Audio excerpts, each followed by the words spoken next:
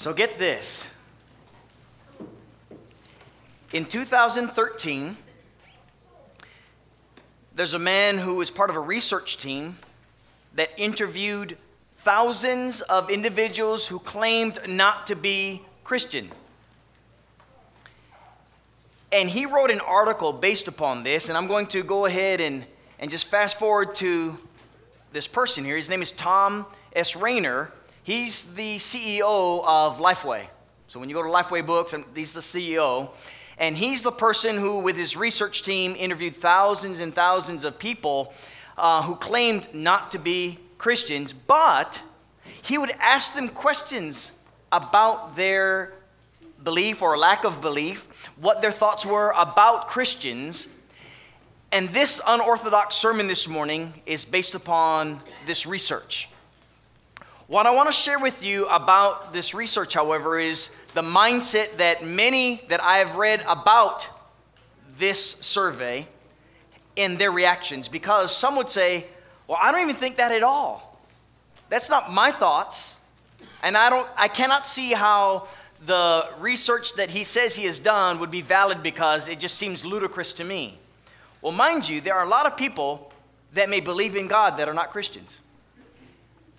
There are a number of people who have been Christians who have turned away from Christianity for their reasons.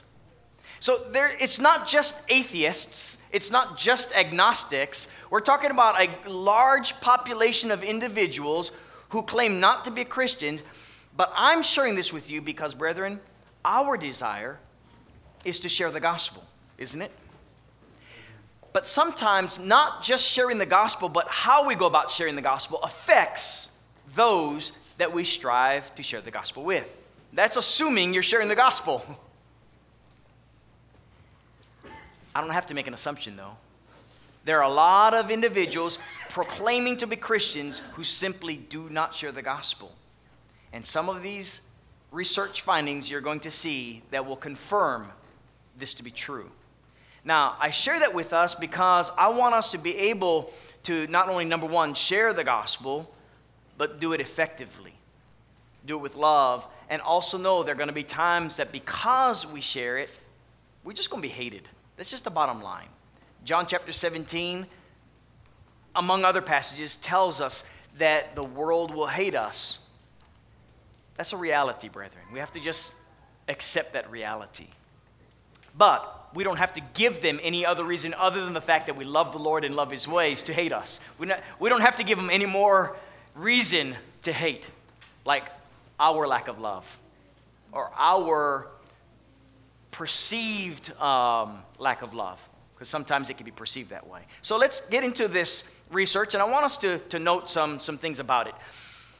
Of these, we're going to look at 7 of them. These are the 7 most common statements that these researchers have found.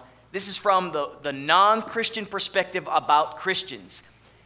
And with these 7 that we're looking at, this is one of the most stated statements. And so they've packaged the representation of these statements into to this number 1 point here. And this is a quote from an actual person from the survey. So every time you see a quote down here, that's what someone is saying, their reason that supports this top point. So in other words, Christians are against more things than they are for. That's one of the most predominant statements by non-Christians. You guys are against this, you're against this, you're against that, you're against this, and what are you for? I was looking at my wife when I was making that statement, and she's smiling right now. We've heard it so many times. In fact, this is also true within the body of Christ, among brethren that we have fellowship with, where some are saying, well, what do y'all do? Y'all don't do this, you don't do that, you don't do this, you don't do that. What do you do? Oh, we come to church and we pray to God and we praise Him in song and we partake of the Lord's Supper, we hear a sermon, we have Bible class. Anything else? We live good moral lives. But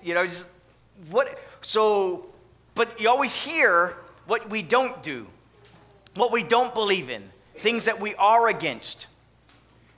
And oftentimes, all it takes is just one event in this society, and you'll hear what we are against on social media. Very clearly, here's what we're against. And so this is the perception that many would have. And so this person says, it just seems to me Christians are mad at the world, mad at each other. Is there a reason why the world thinks this, brethren? Have churches ever had, I don't know, maybe a split or two, maybe, in history? They are so negative. They seem unhappy. I have no desire to be like them and stay upset all the time. That's the perception many have who are saying that they're not Christians by those they have looked to profess to be as Christians. Anyone else ever heard that?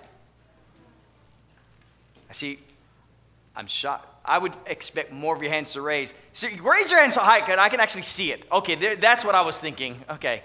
Yeah, you've heard it. Brethren, think about this. Matthew chapter 5, verse 16 says what? Let your light so shine before the world that they may see and glorify God in his works, right? I mean, we should be able to live in such a manner that there is this peace that surpasses understanding, we're told in Philippians.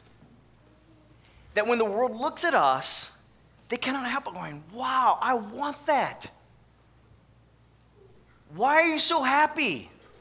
I'm not saying that life is like all smiles 24/7. I mean, when you walk with Christ, there's times in which you get beaten down for your beliefs. That's just a reality. But it does not mean you walk around sorrowful and grumpy and angry all the time. Think about it. This world is in darkness, and the world needs light. If we're not going to shine our light so much so that the world doesn't see what we have as an attractive form of salvation, then we're missing something. Think about the Philippian jailer, and as Paul and Silas, they've been arrested for nothing that they did wrong. And yet, what were they doing at night? They're singing hymns, praising God. Could you just imagine that this jailer's thinking, you guys just got thrown in prison, and you're singing? This doesn't make sense. And it was a glorious opportunity for them to shine for the Lord and bring about an opportunity for the gospel to be shared with this jailer. Think about that. This is one of the most prevalent statements that non-Christians have about or against Christians. So think about your walk and how you're shining your light. Think about that. Here's a second one. I would like to develop a friendship with a Christian. I wish I found this person personally. I would like to develop a friendship with a Christian. Here's this quote from this person. I'm really interested in what they believe and how they carry out their beliefs. I wish I could find a Christian who would be willing to spend some time with me. But how many of us do not spend time with non-believers because they're non-believers? Not me. I'm not raising my hand because of this. You raise your hand if that's you.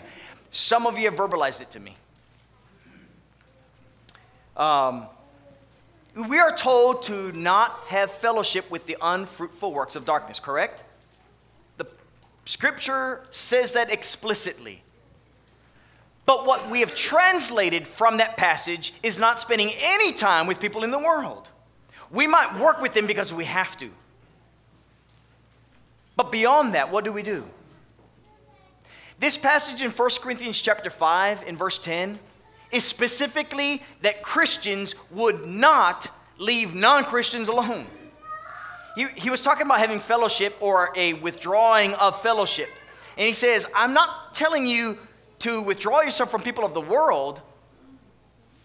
I'm telling you to withdraw yourself from a person who's named a brother. What 1 Corinthians chapter 5, that's not the whole context of the passage. It's talking about there's a brother who is walking in sin, and we continue to have fellowship with him. But what some Christians have done is saying, that person's a non-believer, I will have nothing to do with them because I don't want to be guilty of their influence upon my life. Think about what Jesus was trying to teach his disciples. I didn't come to call those who are healthy and well. I came to call the sick. So he calls Matthew or Levi, calls on the other disciples, those who would regard themselves as sinners. And he spent time with them. He had meals with them. And sometimes we forget that there are people who are lost in this world seeking for salvation, and we're just waiting for them to come through the doors.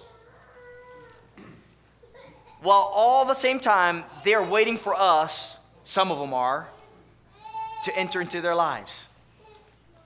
And just think about the great opportunity that you have because someone is interested in learning about, well, what we believe, how we carry out our beliefs.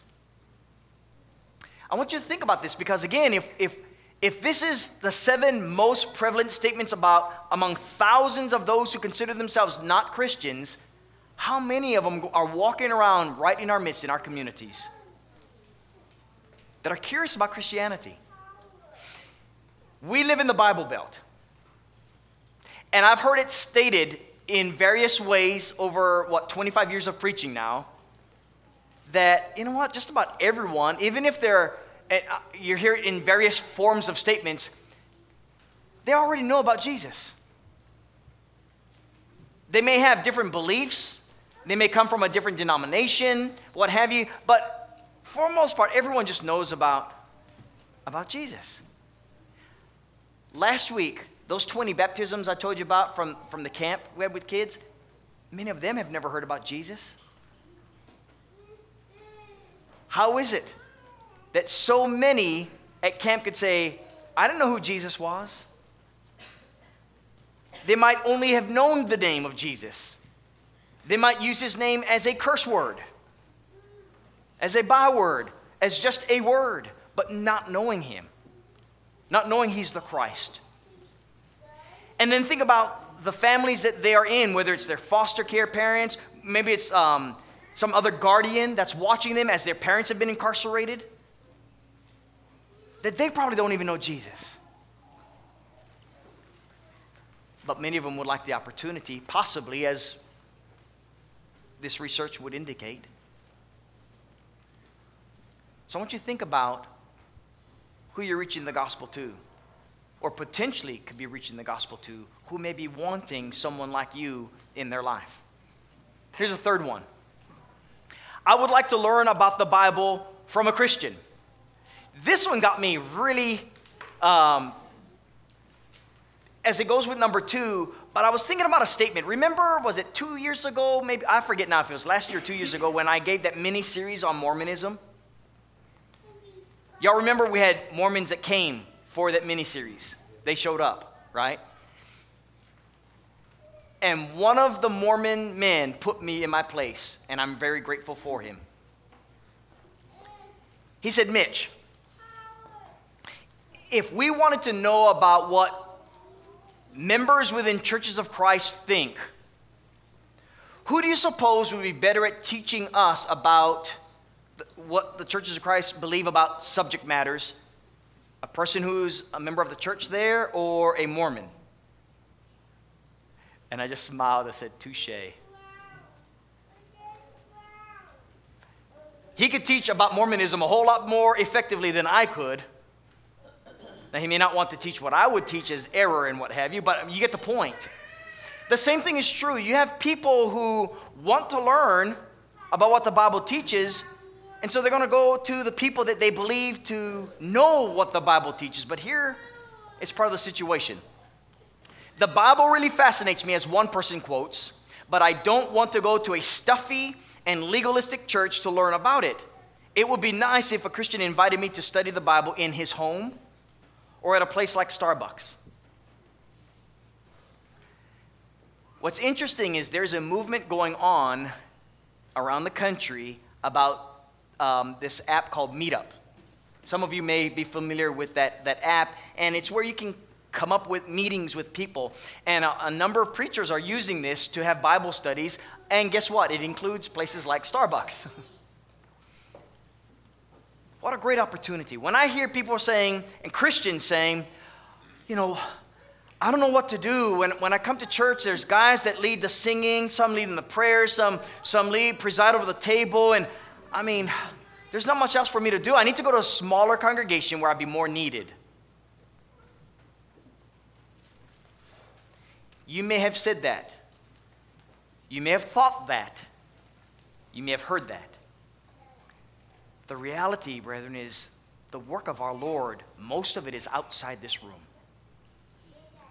Most of it is in our daily interaction with our fellow neighbor.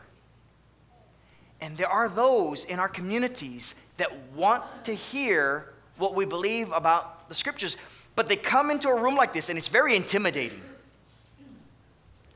Because in their minds, get this, in their minds, some of you may be regarded as biblical scholars because you know something's in the Gospel of Matthew. Oh, that sounded so important and sounded like you're so smart, Gospel of Matthew. You'd be surprised. Not everyone thinks that way, by the way, but there are a number of people that just because you quote a verse in the Bible, a verse, not verses, but a verse, you are some Bible scholar. They want to hear from you. What do you think? What do you believe? But they don't want to come into this building because it's like they're in the midst of all these scholars. They just want to learn about the scriptures. There's a population among us that way. In Acts chapter 8 and verse 26, here's the Philip and the Ethiopian eunuch. Remember, he was told to go and speak to him. He's talking to him as they're making their travels back to his homeland. Any place is great to have a Bible study. On the airplane. You might even do it with a comedian. Since the Liskys were sitting right next to Tim Hawkins on the way coming back. But of course, Tim probably would quote some Bible verses to you. Here's the thing. It doesn't matter where. I've had Bible studies in Dunkin' Donuts. Just doesn't matter where. On an airplane. Brethren, there are people that want to know what the scriptures teach about certain things because they've never learned them. Here's another one. I don't see much difference in the way Christians live compared to others. Let me just read the quote from one person. I really can't tell what a Christian believes because he doesn't seem much different than other people I know. The only exception would be Mormons. This is that person's bubble of experience in life. They really seem to take their beliefs seriously. If you want to have a reputation about family, the family unit, who has that reputation? Mormons do. By and large, you're not going to find many Mormons professing to be devout Mormons who have just very disruptive, chaotic families.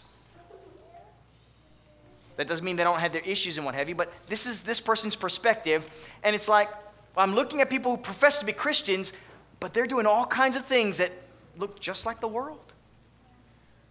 So what's the difference? We used Matthew chapter 5 earlier, right? Shine your light for the Lord, that we're a city set on the hilltop. 1 Peter chapter 4. I want you to read this passage with me, because I want you to see that people of the world, when they see a Christian has been converted to Christ, they see a very different person, a very different lifestyle. Therefore, since Christ suffered for us in the flesh, arm yourselves also with the same mind. For he who had suffered in the flesh has ceased from sin, that he should no longer live the rest of his time in the flesh for the lusts of men. Instead, for the will of God. For we have spent enough of our past lifetime in doing the will of the Gentiles, when we walked in lewdness, in lusts, in drunkenness, in revelries, in drinking parties, in abominable idolatries. This list is of all heinous sins. And just for a side point, it is not a level of sin. It is just the lewdness, the lascivious lifestyle, the immorality of the Gentiles. That's what the contrast is between those who walk and according to the flesh and those who walk according to the Spirit. He says, in regard to these in verse 4, they think it strange that you do not run with them in the flood of dissipation, speaking evil of you. But if they can't tell a difference between you and a Gentile and you're professing to be a Christian, then they're wondering, why would I want to become a Christian? I don't have to make any change. Or for that matter, some may become Christians but live no differently because that's what they view as Christianity, this concept right over here. But we're called to a walk that is a holy calling, one that says, Lord, I give you my life because I want to lead souls to your wonderful salvation, into your wonderful kingdom.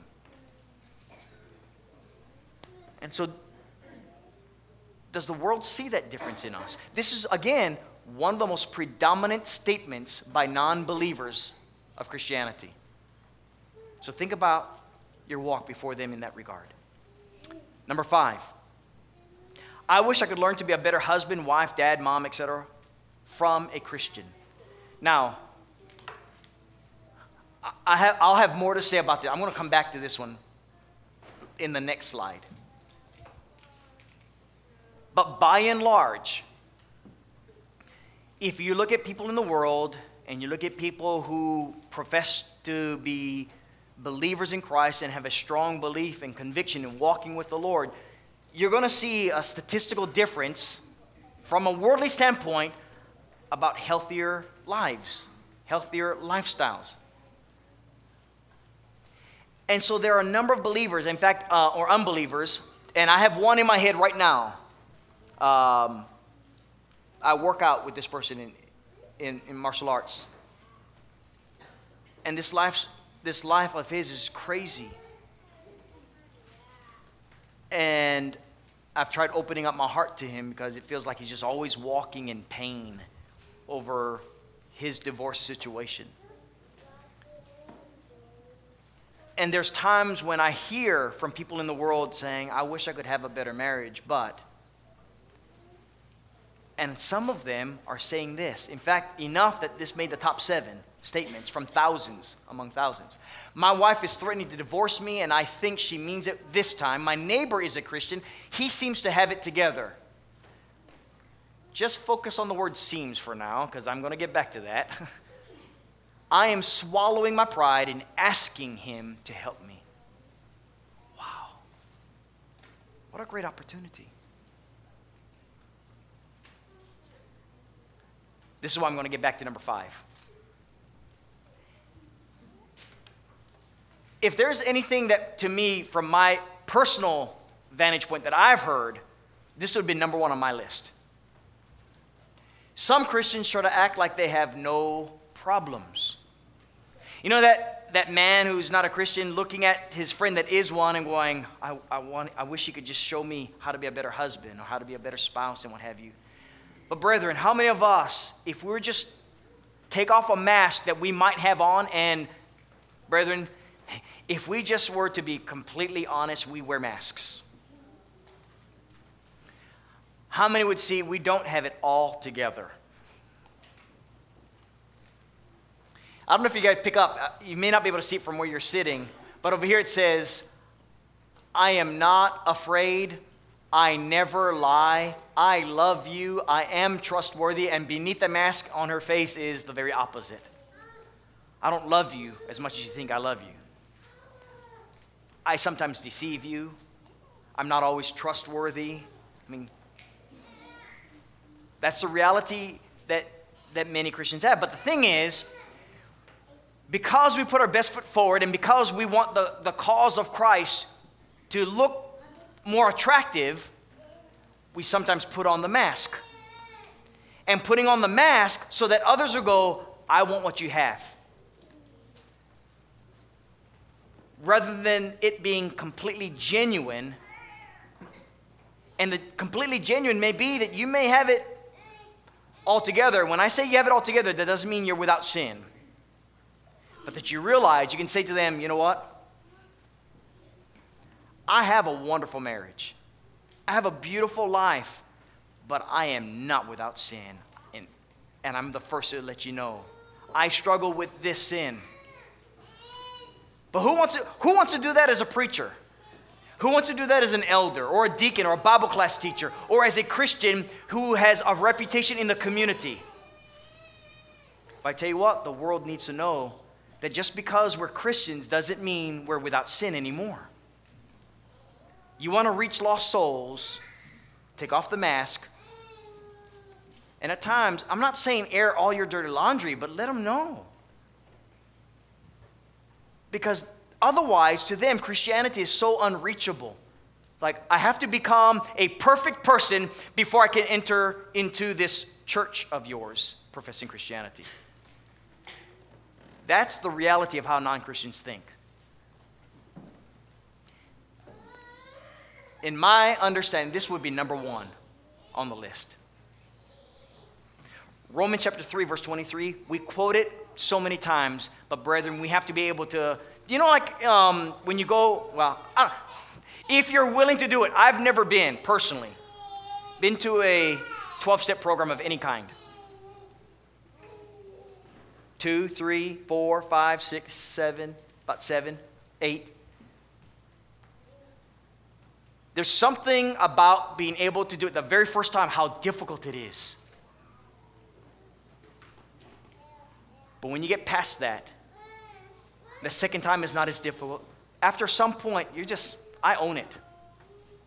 And when you own it, the mask comes off. We're told we all sin and we all fall short of the glory of God, but some Christians have difficulty saying, one professed Christian said, it's been 5 years since my last sin. I want to know who that person was. And I say that with a laugh, and I don't mean to be disrespectful to the person, because there are some that, they live wonderful, godly lives, but sometimes we deceive ourselves too.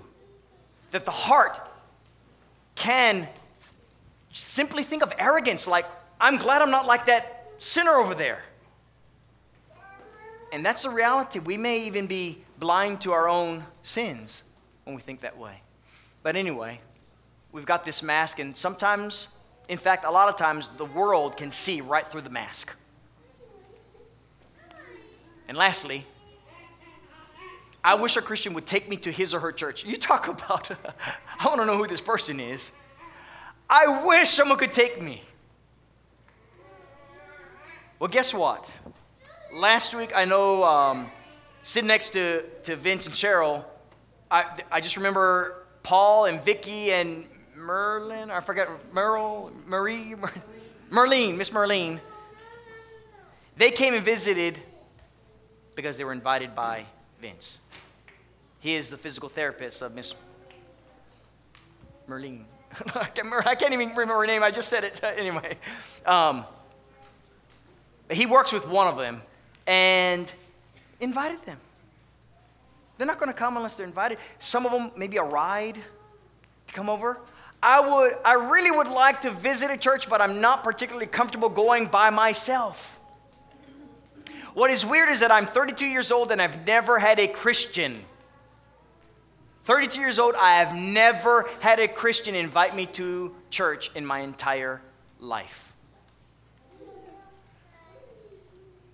I was almost 21 years old before I became a Christian. And prior to that, I probably went to a church building of some kind, whether it's Catholic, Methodist. I think those are the only two that I remember. Oh, and I went to some non-denominational one under a tent. Maybe 10 times my entire life, not even 10. I went to a quote-unquote church camp, did not know it was a church camp until we were doing the communion. Then I realized later on, after becoming a Christian, that was a Catholic camp I had gone to, not even known that it was. That's it. And up until I was about 21, I might have been asked by 2 or 3 people to visit their church. That's what I remember. 21 years. 32 years, not once. Think about all the opportunities that we have in our community. Now, here's a takeaway, and this is what's so important, I think. Mark read for us out of Luke chapter 10, verses 1 and 2. The focus is in verse 2. Because Jesus is going to send his disciples out.